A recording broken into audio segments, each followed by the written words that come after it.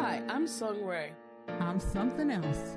Here at Black Girl Soul, a podcast where we discuss the Asian dramas we love from a black female perspective. We are looking to be entertained, to learn about other cultures, and share our passion for these shows. Welcome. Hello, everyone. This is Black Girl Soul, and today we are discussing the Apple TV Plus series, Pachinko, and it is an American production, but with Korean and Japanese actors. So it's going to be an interesting twist on what we're used to seeing. Also with us today is a college friend, Natasha. She is our resident reader. She's the only one among us who's read the book. So we look forward to her insights in general, but especially so because she can tell us what she's noting are differences between the series and the book. So welcome, Natasha. Thank you for having me. I'm excited. Yay! So Sungray, take it away. All right. Well, just gonna do a quick little recap of episode 1, and then we'll go into episode 2. We start off with our cast. Let's just begin there. We have Mina Kim, who is playing Kim Sunja, the main character. We have Jenna, who is playing Bake Solomon, who is the another main character, who we find out later is her grandson. Lee Min Ho, who's playing Kohan Soo, and Yoon Young Jun. I'm tearing that name up, and I apologize. Who is playing the older version of Kim Sunja? She's the Academy Award-winning actress from Minari, and was she in what was that movie we just did? What I movie can't think of the was she? name of it right this second. I feel terrible. In which case, we're going to go ahead and just start off with the first episode. And in this episode, we're learning about Sunja and her family. We're learning about how they got started, and basically, this is a story of their family, and it's generational. So we're in two different time frames. We're in the 1989, and we're in like 1915 to 1925. And we start off with her being basically born, her mother even pre before she was born, her mother going to see a shaman to kind of get some help on what's going on, because she felt like she was cursed. She had 3 sons and none of them lived past infancy, so she wanted to make sure this child wasn't going to die as well. So she went to see the shaman, and the shaman gave her prophecy about her daughter and what her daughter was going to be able to do. And basically a child she ain't know was gonna be a girl at the time. But anyway, so she has Sunja, and things begin to move forward. We also learn at the same time about her grandson. Her grandson is Solomon Bake, who works for a New York banking company. And based upon racism and the way things work in the United States, he has been missed over for deals. He's unable to, basically rise. So there's a very serious deal that's going on that he's saying he's able to go close in Japan if they allow him to do this. I think it might have been a Korean landowner. Okay, yeah, a Korean landowner in Japan. So he's saying he's able to go and close this deal, and if he's able to close this deal, they're going to have to acknowledge his work and his efforts. So we learn about him there. We learn about how she has begun to move into her life. Her father and her have a really special relationship, and they did delve into that and spent a lot of time kind of sharing with us about the two of them and how they work, which was kind of awesome because I thought it was really important for us to see that. We also learn about her mother and how her mother, so I won't do spoilers just yet because I think it's a little early for that. We learn about how her mother and her relationship blossoms and grows as time goes on, and about how the community is dealing with, at the time we're dealing with the Japanese occupation in Korea. And so they're being mistreated, they're not being treated fairly, it's just wrong. It's contemplate and think about in terms of, if you're an American, um times when Asians were mistreated, like the Japanese occupation here, not Japanese, the Chinese occupation in California during, I think, the 1800s. Or if you think in terms of African Americans and how they have been marginalized and mistreated throughout certain time periods in our history. So, like, you see that that's the kind of thing that's going on, where they're, just because of who they are, things are going on and they're being mistreated. And it's kind of interesting take on the situation. Um, from there, we begin to learn about the family, how the family grew, who else is in the family. We learn about Solomon Bake's father, and that he owns, which is apropos to the name of the drama, he owns a pachinko store where people come in and they gamble. And I think that's pretty much it for that first episode. Just kind of like meeting people, getting to see who's who, getting to figure out what's going on before we get into the nitty gritty. Did anybody want to add anything? No, I think you gave a good summation of the first episode. I'll say that I was pleasantly surprised by the quality of it, how it was introduced to us, even like the establishing shot, the very first shot when you see her mother and you just get all this emotion from one actress right away. I just feel like it's going to be a meaty show. But in my reading, and as Sungray knows, and everyone who listens to us knows, I tend to read a little bit too much background information.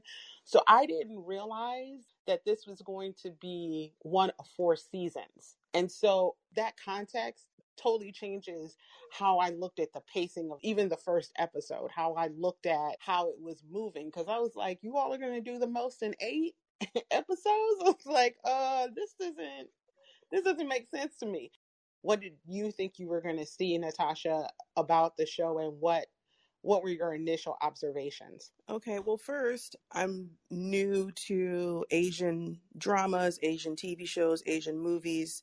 So I wasn't really sure what to expect as far as, the acting and whether or not I was going to watch it dubbed or subtitled. Because I thought it was interesting that they were going to speak all of the languages um, in the film, English, Japanese, and Korean. So that was going to be interesting for me to see how that would play out. But just like you, when it started, I was just kind of blown away by the first actress, Sunja's mom. I can't remember her name. She just, I don't know, like I knew, like you said, that it was going to be a good, weighty show. The acting was on point. It was beautifully shot. So that kind of excited me to see the story. As a person who read the book, the show starts a little bit after the book starts. So the show starts with her husband, the cleft palate, Sunja's father. It starts with his parents in the book, so it goes back a little bit before them, and maybe they will in the show. I don't know if it's relevant, but maybe they will. So that kind of took me aback a little bit. I wasn't sure how many more changes there were going to be in the show. Another thing that I noticed with the show is that it's not chronological like the book was. We're not introduced to Solomon in the book until towards the end of the book because he's in, more modern times. So I found that interesting also. Do you feel like any of that detracted from what you saw of the story thus far?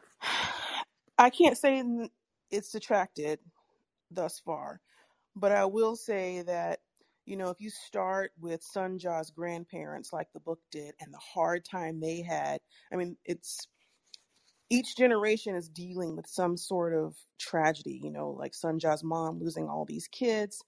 So I felt like maybe the show start through Solomon in the beginning, because even though he's struggling in his company, he's somewhat of a success story. So I thought, well, maybe they wanted to put him in there just so that the viewers know that this family is going to come out on the other end somewhat successful, if you know what I mean. So it was kind of like a something to aspire to, because as I was reading the book, I was like, oh my gosh, this family has so much tragedy, and I'm not sure that would have played well in a show if we would have started with Sunja's grandparents and all that they went through, and all the way until Solomon. Okay. I would like to also at this point, because we've, given a brief recap, talk about like some, I guess we'll call them spoilers, but like if you haven't watched the episode, you should probably get away from us now and go take a look and come back and join us later. So I personally agree with both of you all. I think that it was beautifully shot. I think they picked very good actresses and actors for these parts.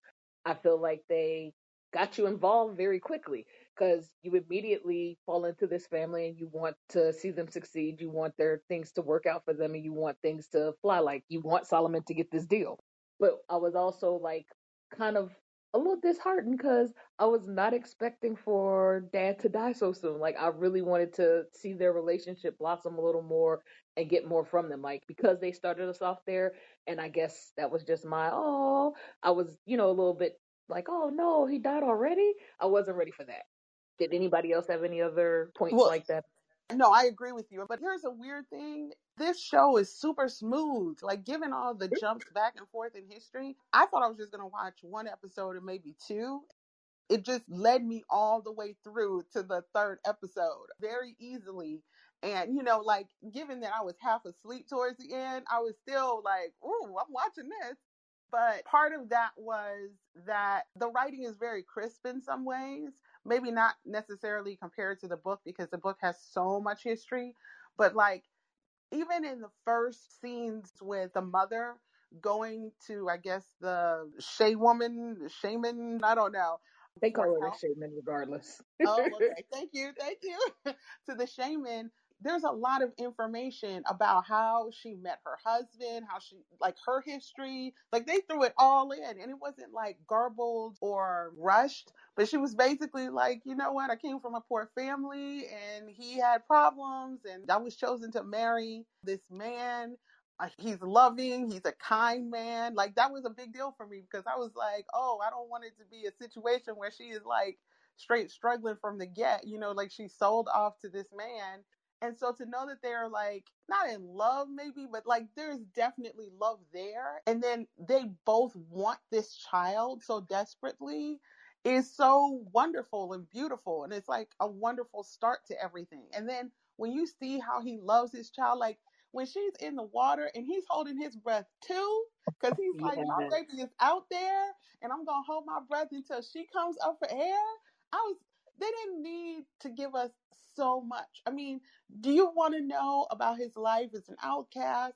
Maybe that's in the book. I do not know. And all his physical ailments, because I thought he just had a cleft lip. I didn't know, but then I saw he was like limping. I was like, he's doing the most trying to take care of his family out in those fields, right? And so they gave us a full guy. They gave Yeah. us what we needed to know about this dude. Like, he was kind, he was caring, he was hardworking, he loved his family. And maybe Natasha can speak on how exactly he died, because I was getting that maybe he had some form of like a clearly illness. I mean, he's coughing up blood towards the end.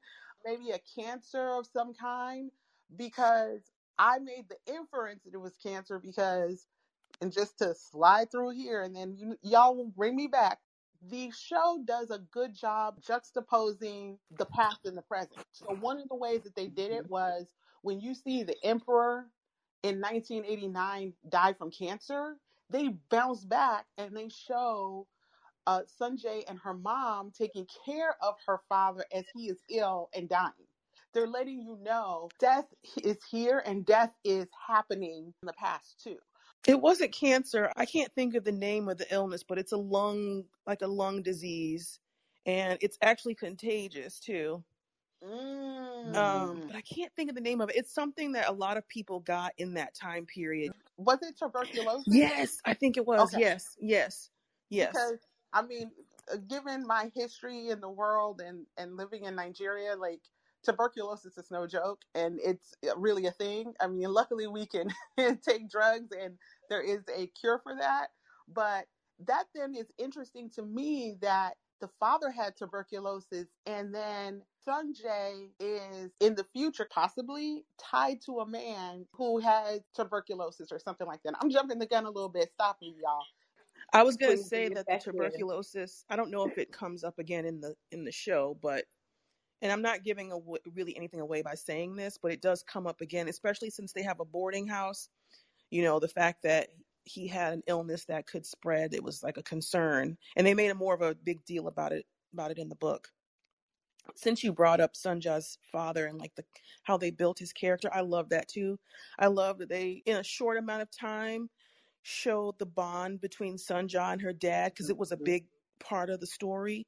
And you did get to hear his background. Like, you got to hear about him growing up and his parents and what happened to his parents and his whole life growing up and how he got his wife and the rumors that spread around the town about him when he was born with this clubbed foot and a cleft lip. And so there is more to his story, but I feel like the show did a good job of just showing his character.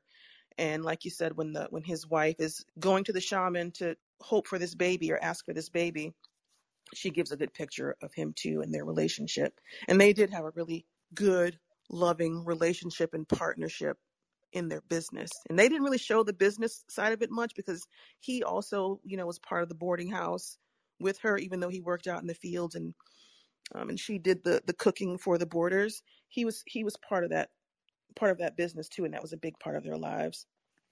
And so I think for me, to round back to where we started, I think for me that would be exactly why I wanted more, because they did an awesome job of putting it together, making you feel like he was important to their lives and what was going on. You just didn't want him to go. Yeah, it was really sad that he died, especially, you know what, actually, because he was such a good person and his wife and his daughter loved him so much. And, it seems like the people who boarded in his boarding house respected him. He was a good host. It was sad to see him die. But after all that he went through as a child with his family, like as a person who read the book, I was sad for his family to lose him, but I was also fulfilled with the fact that he got to live a full life, like he got to have the wife and the daughter and the good life. And I was happy for him that he got to have that. Okay. So you're making me want to read the book. Okay. Natasha is really like selling that book, but you know what? I feel like by the time you read the book, you just sit in a corner because you just worn out. Like the way you read The Color Purple, you're just like on the side of the road. I need to go on vacation now after reading a book. So definitely, it's an emotional book. I mean, it's good to see the triumphs because you're taken so low sometimes, and when they succeed and you have these triumphs, like with Sanjay's dad finally having a family, you're happy for them and it feels good. But yes, it is an emotional book and it can take you places, and it can be exhausting. Right. And one of the things, like, so y'all know I jump around, and so I'll say this and then I'll jump to something else real quick, and then Sung Ray will kindly interrupt me. So I love the intro. I love the opening credits Oh my gosh, to the yeah. show.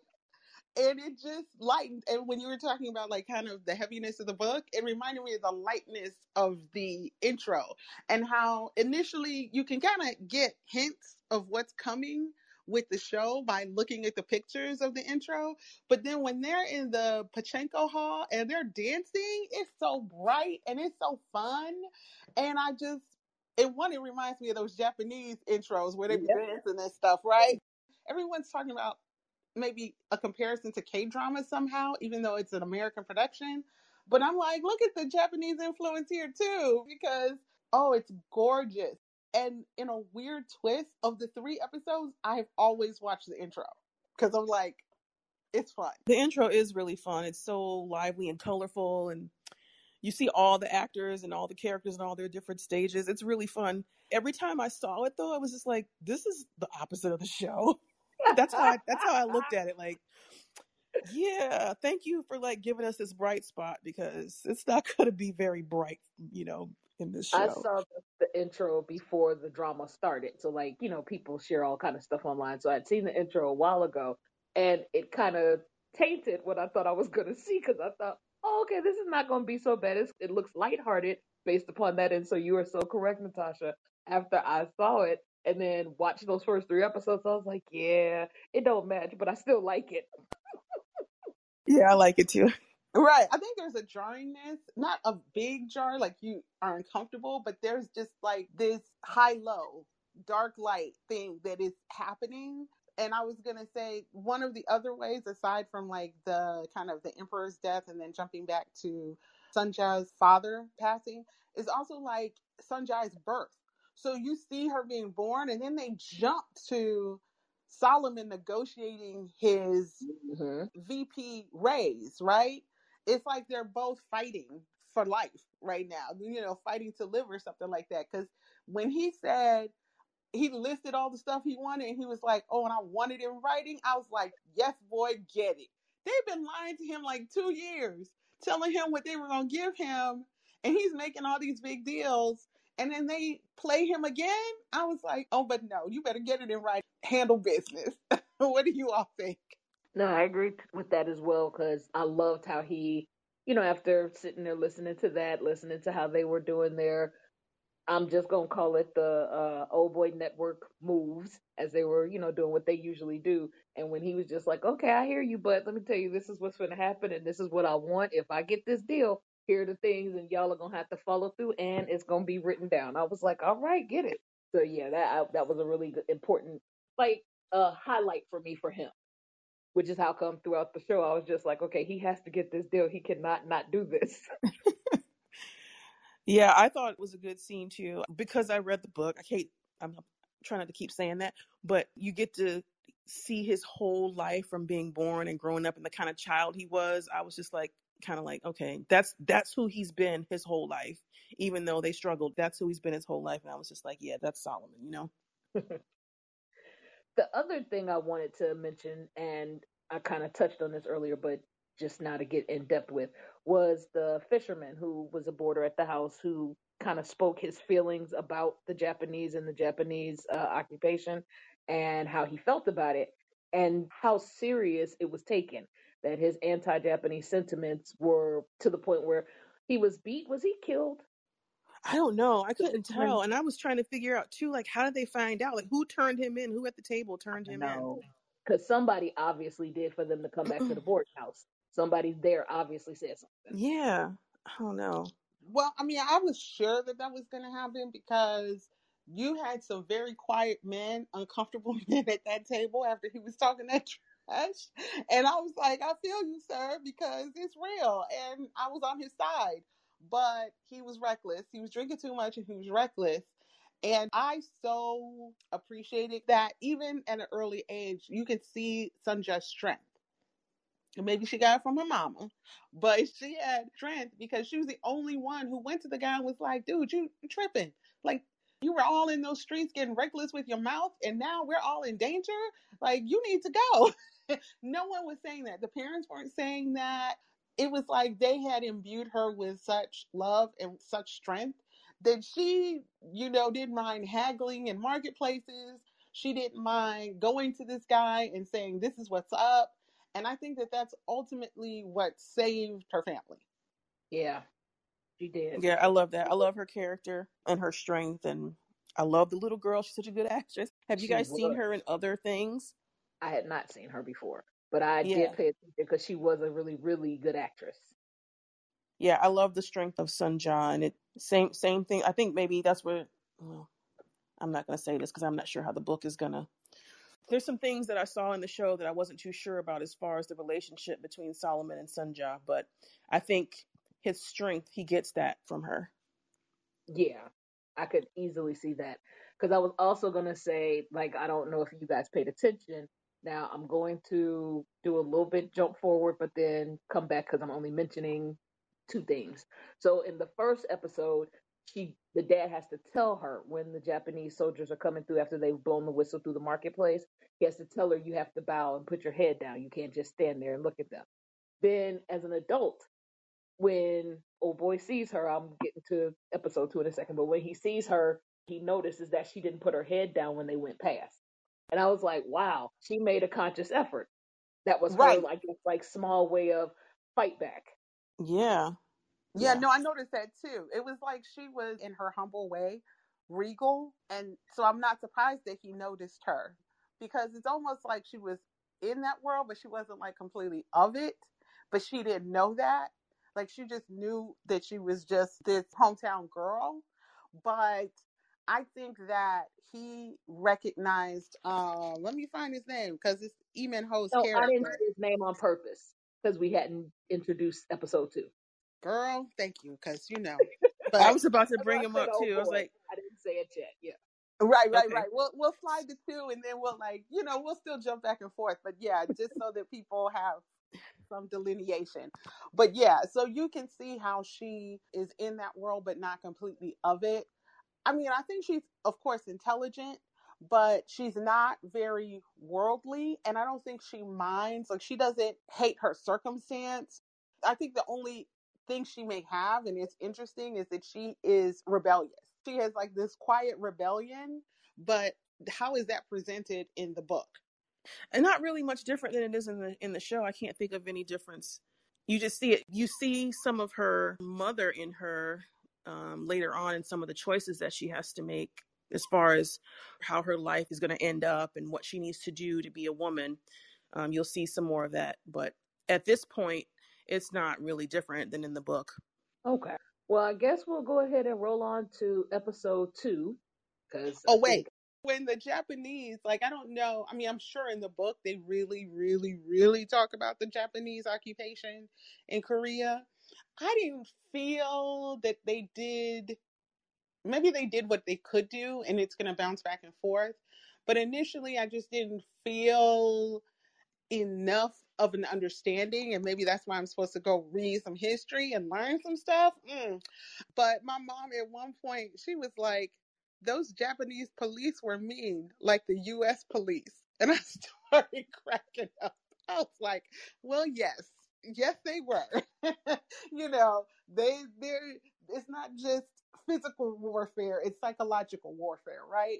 And so to see how they have people turning on their own, I did think that they spoke to how demoralized the Korean men felt. But then the flip side is that they are ignoring their feelings and turning on each other just to survive. So I just wanted to point that out also and see if you all had any thoughts on the occupation based on episode 1. I know the book didn't really get into the history as much. I mean, it presented the fact that the Japanese were there and occupied Korea and they didn't treat Koreans very well, but it didn't really get into the whole history as to, where else did the Japanese occupy and how long were they there and how are they put out. It didn't get into that in the book at all. So I don't know, maybe it was just too much to add and this was just a part of the story that is important, but they didn't want to make it a character of its own. So I don't think that they're going to really get into it much more. It's just a little bit of a backdrop to say, hey, this is the setting that we're working with, and this is why there's this animosity between Koreans and Japanese because of this occupation. And then that animosity is generational, Right, because it was so lightly handled on one end, but then on the other end, you see how it even affects Solomon, right? I believe it was also in episode 1. I hope it's not episode 2. I hate to like blend, but like where Solomon goes to that dinner and the head of the company asks what his blood type is, which is very Korean. I don't know if it's Japanese, but it's definitely Korean. And so Solomon has to then translate what happened to Tom, his boss, and basically say, yeah, he wants to know my allegiance. And I'm like, okay, so 70 years later, you are having to prove your allegiance to your Japanese boss because they know you're Korean. No matter where you were born and raised, they know that you're Korean and they're not sure they can trust you. when we were in college, I had a Japanese roommate, and I will never, as long as I live, forget us having a conversation about me. And at the time, I wasn't watching Korean dramas, so I had no, like, that wasn't on my mind. But I remember we had another roommate. It was a bunch of us who were all friends, and the roommate was, I can't remember what part of China she was from, but she was Chinese.